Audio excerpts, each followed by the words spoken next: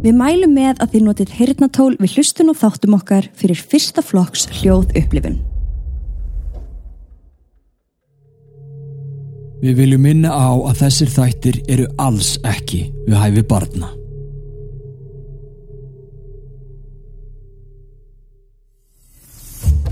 Um 40 kílómetra fyrir utan Columbus, Ohio, lítill bær sem heitir Circleville.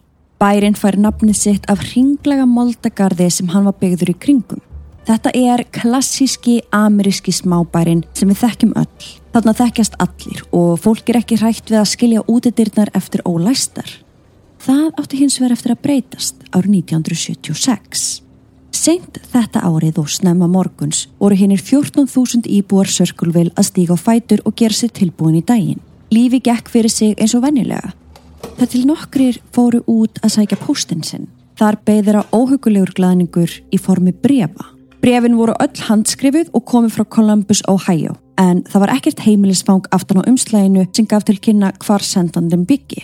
Bréfin voru full af persónulegum leyndarmálum viðtakandana og smáatriðum úr lífum þeirra sem enginn ætti að vita.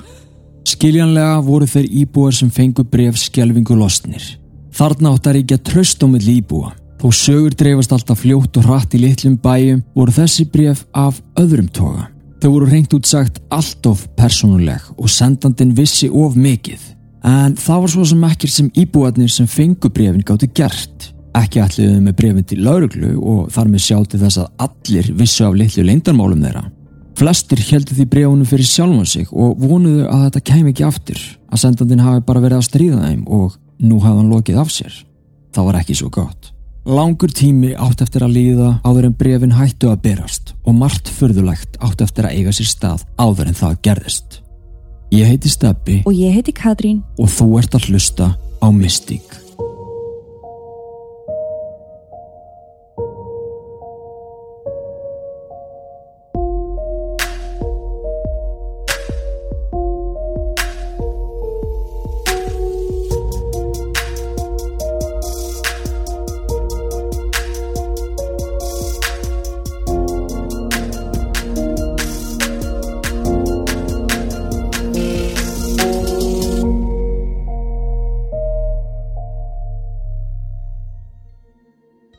Þetta alveg ansið skrítið mál sem við ætlum að fara yfir í dag, en mér finnst það bara virkilega áhugavert og skemmtilegt. Já, það kemur nefnilega smá tvist sem að maður sá ekki alveg fyrir. Nei, þetta heldur ekki svona alveg jafn þungt og málin sem kom í síðustu viku, en já, sem sagt íbúar Circleville voru að fá þessi bréf. Þau að vera að berast í dágóða stund þegar sagan okkar byrjar hér í dag. Við ætlum að byrja að segja ykkur frá einu manni sem var fyrir barði bréfaskrifarans. Hann heitir Gordon Massey. 3. mars árið 1977 byrjaði eins og hver annar dagur hjá Gordon.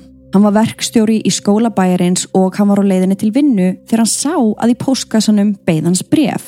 Gordon greip bréfi með sér, en þegar hann leit betur á það, var það svo litið undarlegt í útliti. Heimilisfangið hans hafði verið handskrifað utan á umslagið í stórum og klunnalegum stöfum, en þetta var ekki neitt með að við innihaldið. Á yfirborðinu var Gordon algjör toppnáungi. Hann átti góðan starfsferil, eiginkonu og einn úlingsson heima fyrir. Bréfið gaf hins vegar til kynna að ekki var allt sem sýndist. Í því stóð: Dear sir, according to my girlfriend, you have asked her to go out with you many times and have asked the other female bus drivers too. This must stop at once for the good of the school and families. If they're not stopped, I will be forced to write the school board and would hate to do that. To prey on another man's girl is untouchable. I suggest you find yourself a pimple-faced whore and start up with her and leave my girls alone. Svo við þýðum þetta svona í stuttumáli þá hann að segja bara: sæll herra, samkvæmt konunni minni þá ertu búin að biðja hann að fara með þér á date og hina kvenkyns busdriverana. Já, sem þetta er útibílstjórana. Þannig að konan hans eða kærastan hans, hún greinilega ein af þeim konum sem að keyra skólabílinn. Já, samkvæmt þessum bréfasendara. Já, og hann að biðja Gordon bara að hætta að reyna við kærastunum sína og allar hina konurna sem hann greinilega reyna við líka. Og ef hann ætlar ekki að hætta þessu, ef hann ætlar ekki að taka þetta bréf alvarlega, að þá mun hann skrifa yfirmönnum skólans og bara láta vita hvað hann að gera.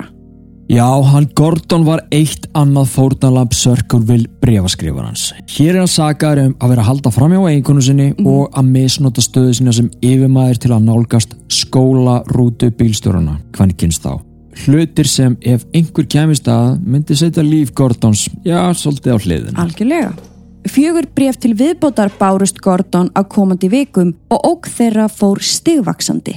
Bréfaskrifarinn hótaði meðal annars að eyðileggja bremsur Gordons og stinga á dekkin hans ef hann hlýddi ekki fyrirmælum fyrsta bréfsins. Að lokum rann upp sá dagur þegar bréfaskrifarinn fékk nóg og fannst Gordon ekki hafa staðið sér nógu vel. Því var bréf sent til yfirmanna Gordons í skólanefndinni. Því sem hann hafi hótað fyrir. Bréfið gaf til kynna að Gordon hafi verið að áreita kvenkins bílstjórana kynferðislega og að veldi sérstaklega þær veikgeðja til þess að níðast á. Bréfið endar þá á setningunni I sure hope he does not upset my girls for his sake. My girls? Já, eða ég vona að hann sé ekki að fara að bögga stelpurnar mínar aftur hans vegna. Er það stelpurnar hans? Hvað ertu einhvers konar yfirmaður eða ertu... Hvað ertu?